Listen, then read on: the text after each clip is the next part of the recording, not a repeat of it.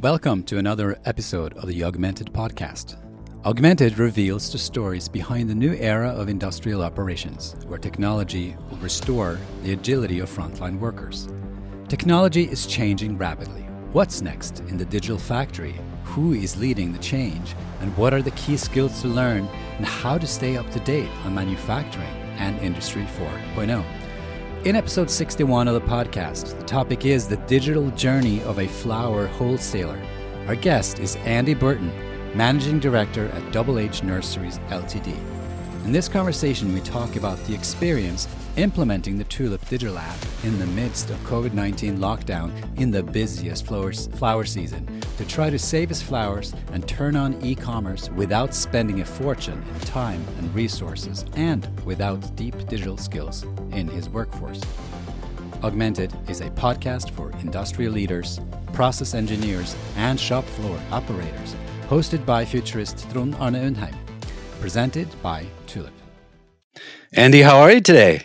I'm very good, thank you. Yeah, it's so exciting to have you on the show. It's not every day I get to talk about flowers in my podcasts, and this should be a fun conversation. So you're all into flowers, Andy? Yeah, we are. Yeah, that's what we do. We grow flowering houseplants. I like it. How did you get into that? It's actually a business which was set up by my grandfather 60 years ago. So it's our 60th anniversary this year. I joined the business about 5 years ago, having worked in management consultancy before that. So a bit of a change in terms of subject matter, but joined the business as the operations manager here. And then I actually took over the business at the start of this year. So I'm now the managing director.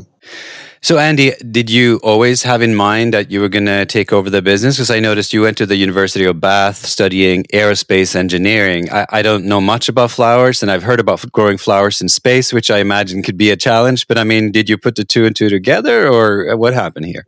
No, it wasn't planned that far in advance. No, I didn't really always plan to join the business. As these things often happen, it was a bit of a right time, right place opportunity. There's a piece of work that needed to be done here. I was looking to kind of have a bit of a change and finish management consulting, partly because of the sort of lifestyle and wanted to do less travel. So things kind of came together at the right time, came down here to do a project for a few months and never left, basically. Well, we'll get into the meat of it, but essentially working on engines at Rolls-Royce and being a senior consultant at Deloitte. At face value, it seems different, but I guess as we get into a little bit the challenge that you suddenly were faced with here, supply chains and all kinds of things that belongs to this consulting speak world, it became very real for you. Yeah, absolutely. It's amazing how much is transferable, actually. I guess when you break it down, we are effectively a manufacturing business. We're manufacturing a living product, we're growing a plant, but at the end of the day, we've got a process. And we've got to make that process efficient, and it's got to deliver the right level of quality. It's all about the same as if you're manufacturing any other product, really. So yeah, it's quite transferable. Tell me a little bit about Double H and the role you have in the UK. I understand you are among the larger UK flower wholesalers. LinkedIn tells me you have 175 employees. I don't know if that's accurate. Give me a sense of what your business is, what the position you have in the marketplace, and also what exactly does a wholesaler do? Because I think it varies a little bit in the US and in the UK. Okay, so in the UK, what we do is we grow flowering houseplants, so indoor plants, which people will go to the supermarket and they'll buy and they'll put on their desk at home, or they'll put in their kitchen or their bathroom. So we grow those plants here. We have a nursery, large glass houses where we grow those plants, and then what we do is we package those plants. So we might put them into a ceramic pot or a piece of glassware or something like that to make it into a kind of a gift product. And then we sell those products to supermarkets. Our customers are the supermarkets, so the big supermarkets in the UK, and then they obviously then sell them on as in their retail outlets to consumers. So in terms of the UK market, we are, as you said, we're one of the big suppliers of houseplants. We supply around about 7 million plants a year into the UK market, and we've got about 230 employees here at Double H now. So I don't know if you're the right person for this, but I'm a hobby gardener myself. I have some irises and even some Asian lilies actually, and some dahlia, which they're a little troublesome in the New England area because they have to come in, and it's going to be my first season. What is some advice to gardeners, hobbyist gardeners who want to go exotic and try to play the business that you are playing? It's certainly fun, but I have noticed that, I planted some of them a little late, in the middle of summer. It got really dry. Some of my fairly expensive lilies coming from Holland, they haven't come up. So I'm experiencing some mixed results. Yeah, it's a tricky one. I think it's probably patience, which is required, and a willingness for trial and error. I guess there's always science to it, but actually it depends on so many different factors: where you are, what the weather's like, what conditions you're growing them in, where the plants have come from. There's so many different factors that go into producing consistent and quality results that, it's difficult to say exactly what you need to do, but have patience and kind of enjoy the trial and error. We've had 60 years of experience here at the nursery growing houseplants, so we're getting pretty good at it now, actually. But it's, there's still things that we learn every year, every season that goes through. No, that makes a lot of sense. Obviously, as a hobby gardener, the part of it is the fun, right? You try to introduce a new plant and you take a look and you see what happens. And then, certainly the conditions change, or, you get busy, you travel and your plants die. So anyway, I just thought I'd bring that in. Anyway, bring us back to the start of the trouble, Sandy. Bring us back to the UK, year and a half ago. Looming lockdowns, COVID-19, things we don't want to think about. What happened to your business and what was going through your head? Had you already sort of taken over the helm, or were you still operations manager at Double H at that point? Yeah, I was still operations manager at that point. We have two big seasonal peaks in the UK for our business. One is Christmas and one is Mother's Day. Mother's Day in the UK last year was in the middle of March. So we're going full steam ahead, getting ready for our busiest week of the year. In fact, it was our biggest Mother's Day ever. We were literally sort of full capacity. How many plants did you have in the nursery at that point? Yeah, it's a good question. We probably had 2 million plants in the nursery at various stages of the kind of production cycle. So it's a huge amount of WIP inventory going through the process. We were flat out getting a lot of those plants packed and ready to dispatch to the supermarkets, ready for people to buy and give to their mothers. That was really as things were hotting up in terms of COVID, unfortunately. Literally the day after Mother's Day in the UK, we went into our first full lockdown. So we went from our busiest week ever in the history of the company to demand kind of going off a cliff overnight. And the following week, we had sort of 10 or 20% of the demand that we should usually have at that time of year. So, major problem. Major problem. So, right. So when a business experiences major problems, when you're the operations manager, that's sort of on you. What went through your mind, on a crisis, or did you go into sort of consulting mode thinking, where is the problem here? Let me break it down. And then what did you decide to do? Yeah, fortunately, it wasn't all on my shoulders. It was definitely a team effort. We had our commercial manager working with our customers to try and understand what they were going to do, what was going to happen in terms of actual consumer demand in their stores. We had people working with the logistics companies to work out how we were going to get space in the trucks, because suddenly food was being prioritized to get to the supermarkets instead of effectively a kind of luxury item like a plant. So we had lots of different people. We had our technical team looking at different scenarios in terms of how we would look after plants if our workforce was significantly reduced.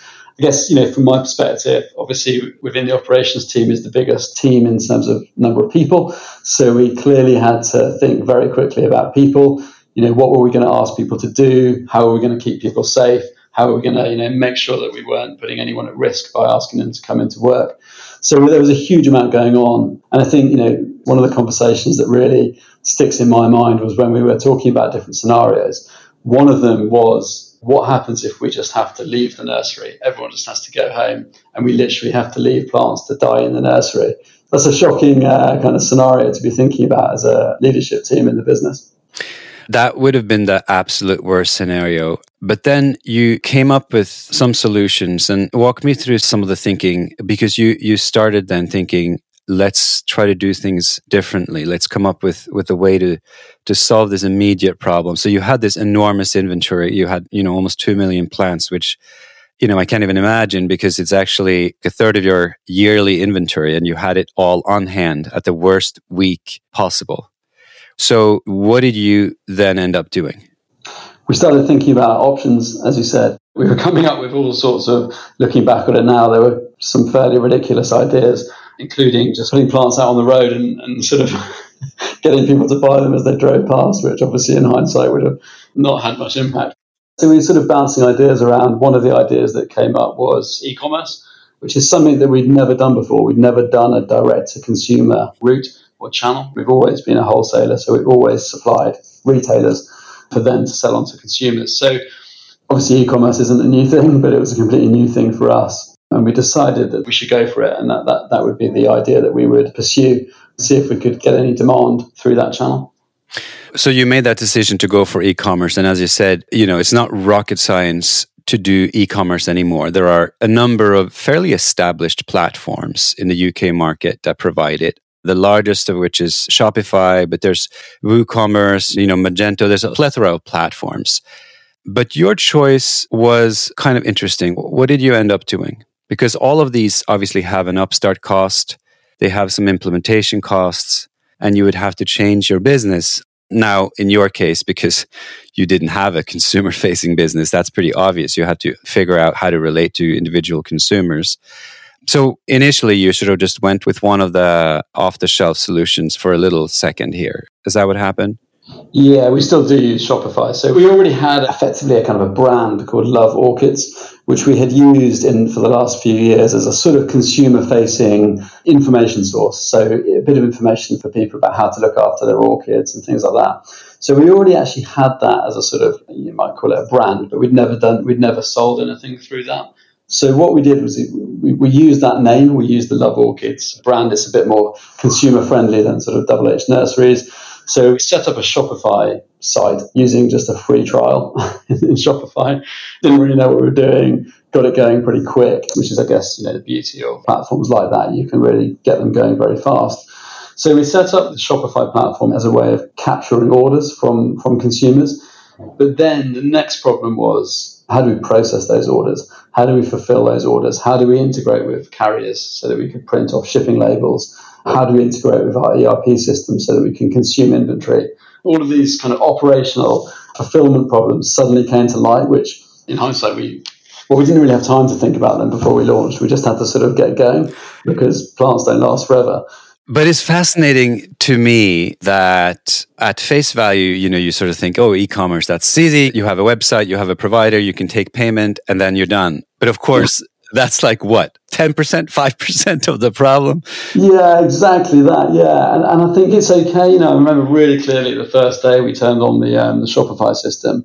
Obviously we all kind of sent the link round to all our friends and family and, thought we were onto something. So we got, I think on the first day we had about 10 orders or something. So, all right. So that's good. You're happy. Yeah. We were really happy. And we sort of thought, this is no problem. We'll just go on Shopify. We'll just print out the information. We'll print out the orders. We'll print out some shipping labels and then we'll just put them in boxes and we'll actually just take them down to the courier collection point.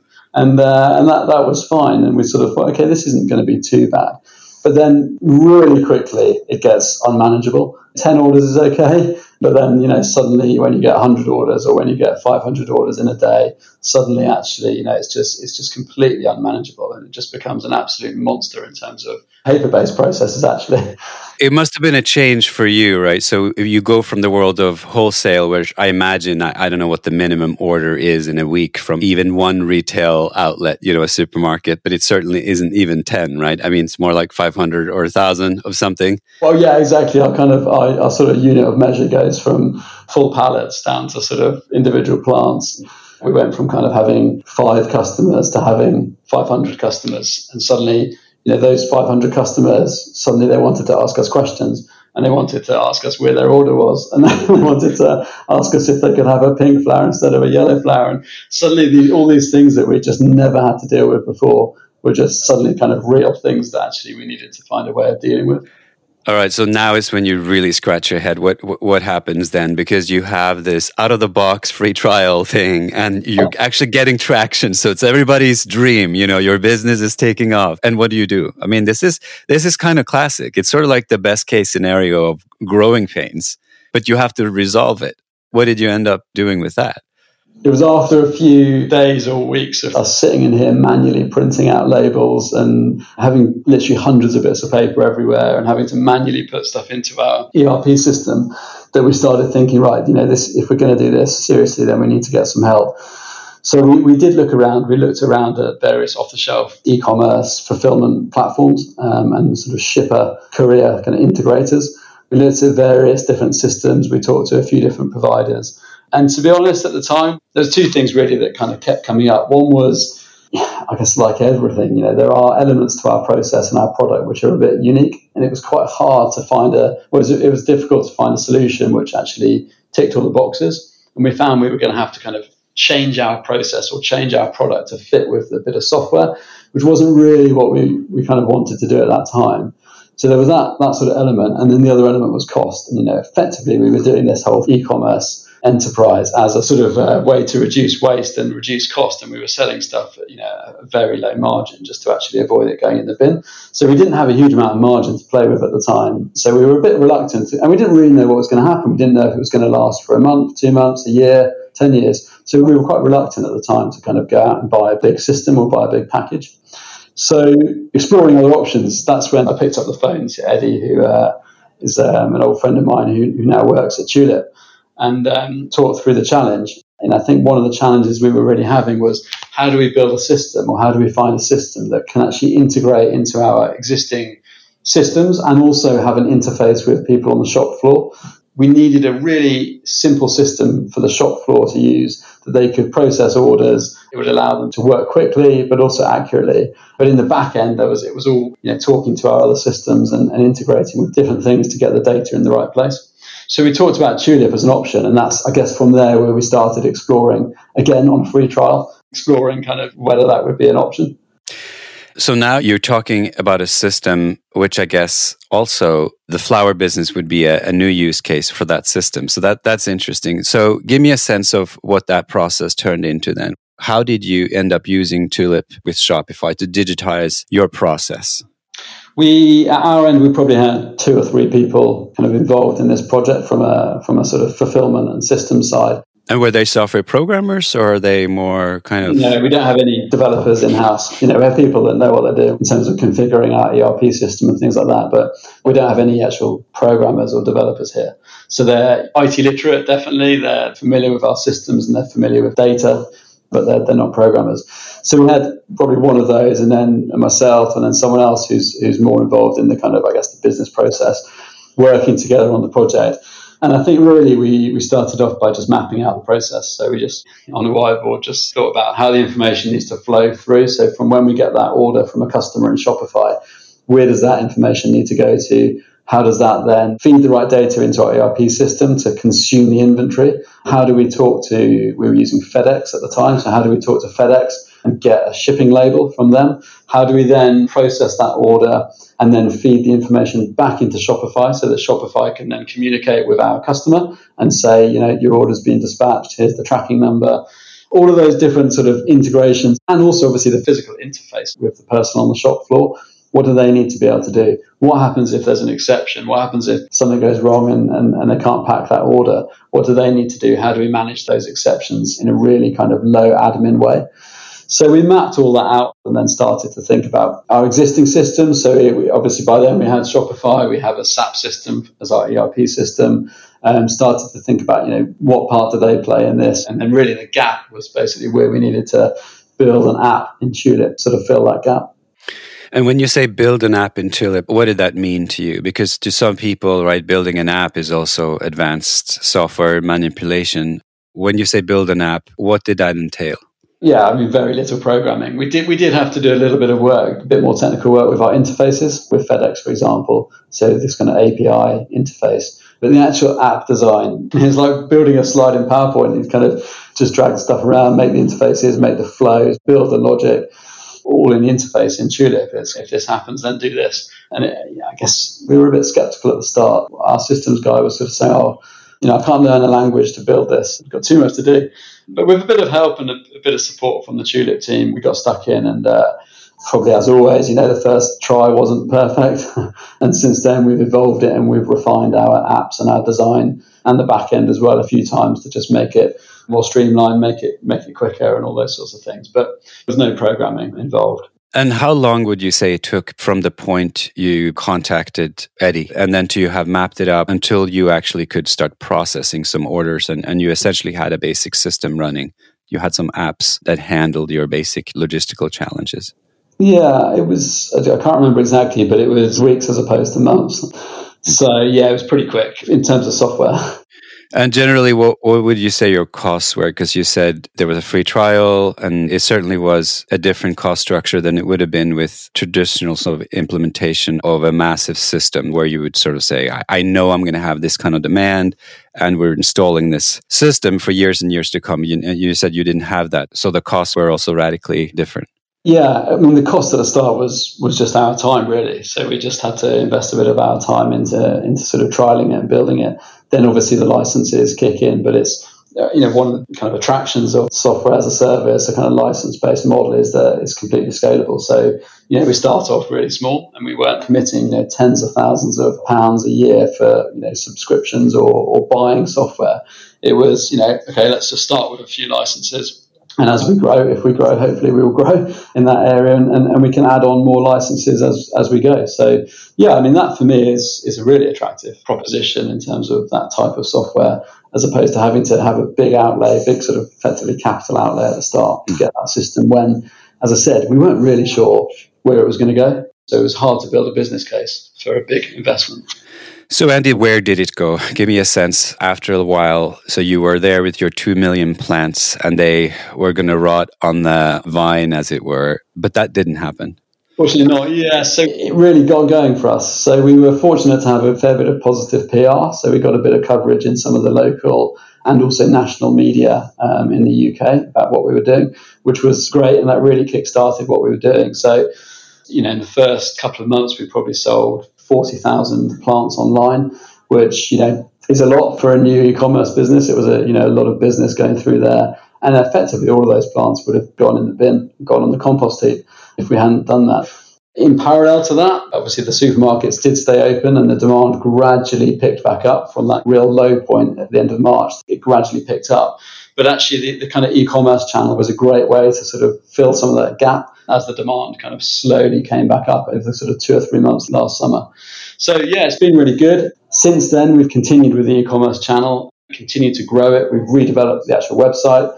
We've rebranded it. As I said, we've refined the Tulip app. And yeah, it's still going strong. We're using it every day. We've fulfilled tens of thousands of orders through the Tulip app now.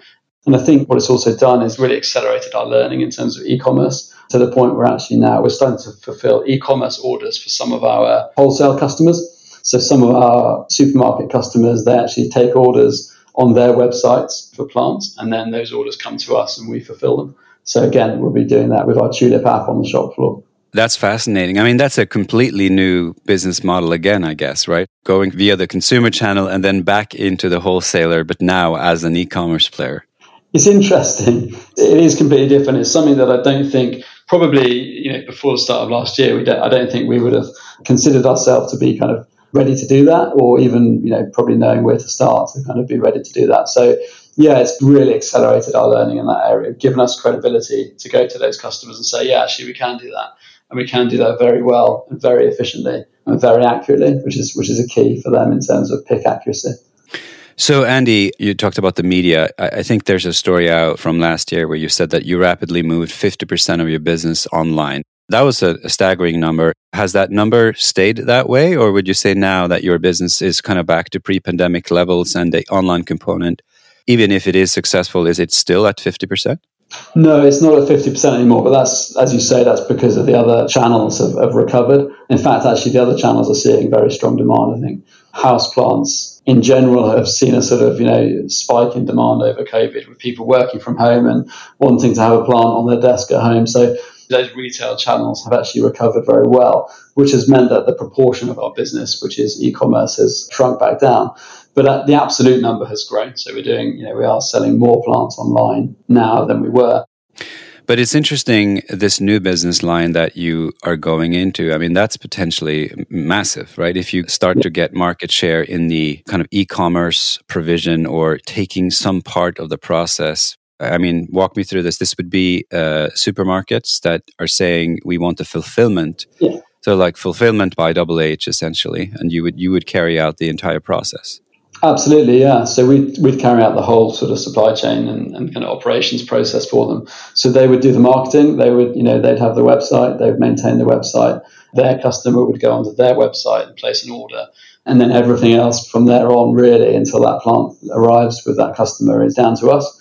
We're well placed to do that because we know what we're doing in terms of handling plants and growing plants. It's much better for us to send the plant directly from the nursery to the consumer rather than it going in a truck to a warehouse, sitting in the dark for a few days, and then going in a box and then going out to the customer. That's not great for a plant. So we're actually able to take a plant from our glasshouse, put it in a box, put it into the courier network, and it gets delivered to that customer the next day, which is absolutely fantastic from a kind of customer experience and plant freshness perspective. And if we can do that efficiently, and therefore it's competitive in terms of cost, then actually it's a really compelling offer for those kind of supermarket customers. I'm just curious. So you're a big player in the UK. What's to stop you from going international? Have you even thought about that? We haven't really. We've always focused on the UK market. The UK market's pretty big. So at the moment, it's kind of keeping us busy. We are one of the biggest growers remaining in the UK in terms of indoor houseplants. So a lot of our competitors are actually importing plants. So overall, there's a net sort of import of houseplants into the UK. So actually, there's plenty of demand to keep our nursery full of plants and keep us busy. So at the moment, no, we haven't, or historically, we haven't needed to look at kind of international or look at export. So if I were to try to order plants from you from I Love Orchids or something, I couldn't ship it to America right now? Hopefully it wouldn't let you. Yeah. If we've got our settings correct, then hopefully it would stop you doing that. It would be challenging to get plants, flowering plants especially, to survive in a box for that long as well. Yeah, my experience is just I buy a lot of plants from Holland, as I said, from the Netherlands, but they're not usually flowering plants, right? Yeah. They're on the root, bare root, or they're bulbs. Yeah, that's much easier to transport, and they're happy to be in the dark for a few days. So as we come into the tail end here, I just wanted to ask you a little bit about the future. So a lot of things have happened during COVID, presumably changing consumption patterns, at least in the interim. What do you think is going to happen to the flower business more generally? I mean, weddings are at some point going to have to be back on. You said the demand for plants has shifted a little bit. If you work from home, you still want some plants. You may not have an employer buying you plants, but you want to have some plants in your home environment. Where do you see the flower business going more generally? And maybe if you could touch upon this other aspect of if e-commerce sort of changes into these shopping outlets being more retail windows as opposed to actually having the plants. I mean, certainly for plants, that would be an advantage. It's nice to see what you're actually buying, so you can go into whether it is a supermarket or something else. But if you're really buying something for an event and you really need it to be of reliable quality, do you think the future of fulfillment for natural living products is that they will be more and more bought online because consumers and wholesalers also will realize that there's a difference from getting, because time to consumer is very, very important for flowering plants. And I'm sure there are other products as well where this relationship is pretty basic. It is important, but I think lots of industries have probably been through the same. I think horticulture and kind of plants and flowering plants, it's a bit behind the curve in terms of the move to online. I wouldn't be surprised if probably 5 or 10 years ago, people were having similar conversations about, will anyone ever buy groceries online, or will anyone buy clothes online where you don't know if you're going to fit them, or you can't feel the material and see if it's, see if you like it or not. And you wouldn't even think twice about ordering groceries, or lots of people anyway wouldn't think twice about ordering groceries online every week, or ordering clothes or shoes or whatever it is online. And I think actually we're just going through that curve slightly behind some other industries. So yes, I think e-commerce will continue to grow and expand in terms of horticulture. I think cut flowers is probably ahead of where plants are. People have adopted buying cut flowers online and getting them delivered to their friends and relatives. And I think plants is following that same kind of trajectory. I think as people become more confident in quality or I guess, like anything, brands need to build up a reputation so that there'll be some brands that deliver quality and people will look at those reviews and they'll build confidence and they'll be happy to buy a plant, knowing that it's going to turn up in one piece. It's not just going to be a sort of a dead stick when it arrives. And that does take time, building that kind of consumer confidence. But I think your point is right as well about kind of multi-channel. And I think there will still be a place for traditional sort of retail outlets or, like you say, the kind of retail windows, the sort of click and collect type models where people can go and they can actually see the product and they can get a sense of the quality and they can get a bit of a sense of how that's going to fit into their living room or whatever. I think there will still be a place for that channel for quite a while. And then I think, further on, something else that we've been talking about, things like augmented reality. Let's give people an opportunity to see what that plant will look like in the corner of their room, or see what it will look like on their desk, or see what it will look like with a different color ceramic pot, and actually give them that experience. But doing that with technology and doing that in a digital way, I think will actually really help kind of, again, with that consumer confidence and that slight nudge to purchase that plant. Fascinating, Andy. Last thing, what are you the most excited about when it comes to, next developments for you and your business? Is it e-commerce, online fulfillment, or do you have even other things on the horizon?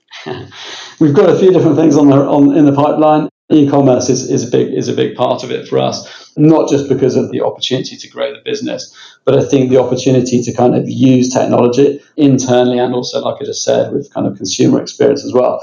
But using technology, whether that's robotics or artificial intelligence or vision systems, things like that, to actually keep on improving the process here, keep on making ourselves more efficient. Labour is becoming more and more expensive and harder to get good quality labour. So, the more we can do to actually use robotics and reduce our reliance on labour, the better we're going to be in terms of staying competitive and being able to actually grow and keep up with the demand. So there's a huge amount of exciting stuff in the pipeline. And I think it's going to be interesting to see what happens over the next few years. Well, it's fascinating, when traditional businesses start to innovate, if you have good people behind, there's really no limit. So it'll be interesting to see how your business evolves. I guess there's no stopping you from implementing augmentation and automation across the board. So I'll check in with you in 5 years and we'll see what the situation is. Excellent. Yeah, look forward to it. Fantastic. Andy, thanks so much for sharing what's happening with your business. Great. Thanks. You have just listened to episode 61 of the Augmented Podcast with host Trond Arne Undheim. The topic was the digital journey of a flower wholesaler, and our guest was Andy Burton, Managing Director at Double H Nurseries Ltd. In this conversation, we talked about the experience implementing the Tulip digital app to turn on e-commerce. My takeaway is that frontline operations is about so much more than technology, but getting technology right is often about picking the right technology for the skill set of your workforce. Implementing tech must be followed up by a complete tie-in with all of your business processes. Otherwise, you enable speed in one part of the process and backlog in another. No-code apps make this easier, but not self-evident. Thanks for listening. If you liked the show, subscribe at augmentedpodcast.co or in your preferred podcast player and rate us with 5 stars.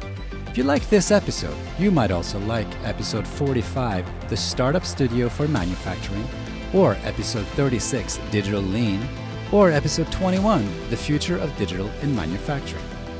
Hopefully, you'll find something awesome in these or other episodes. If so, do let us know by messaging us. We would love to share your thoughts with other listeners. The Augmented Podcast is created in association with Tulip, connected frontline operations platform that connects the people, machines, devices, and the systems used in a production or logistics process in a physical location. Tulip is democratizing technology and empowering those closest to operations to solve problems. Tulip is also hiring. You can find Tulip at tulip.co. Please share this show with colleagues who care about where industry and especially industrial tech is heading. To find us on social media is easy. We are Augmented Pod on LinkedIn and Twitter, and Augmented Podcast on Facebook and YouTube. See you next time. Augmented, industrial conversations that matter.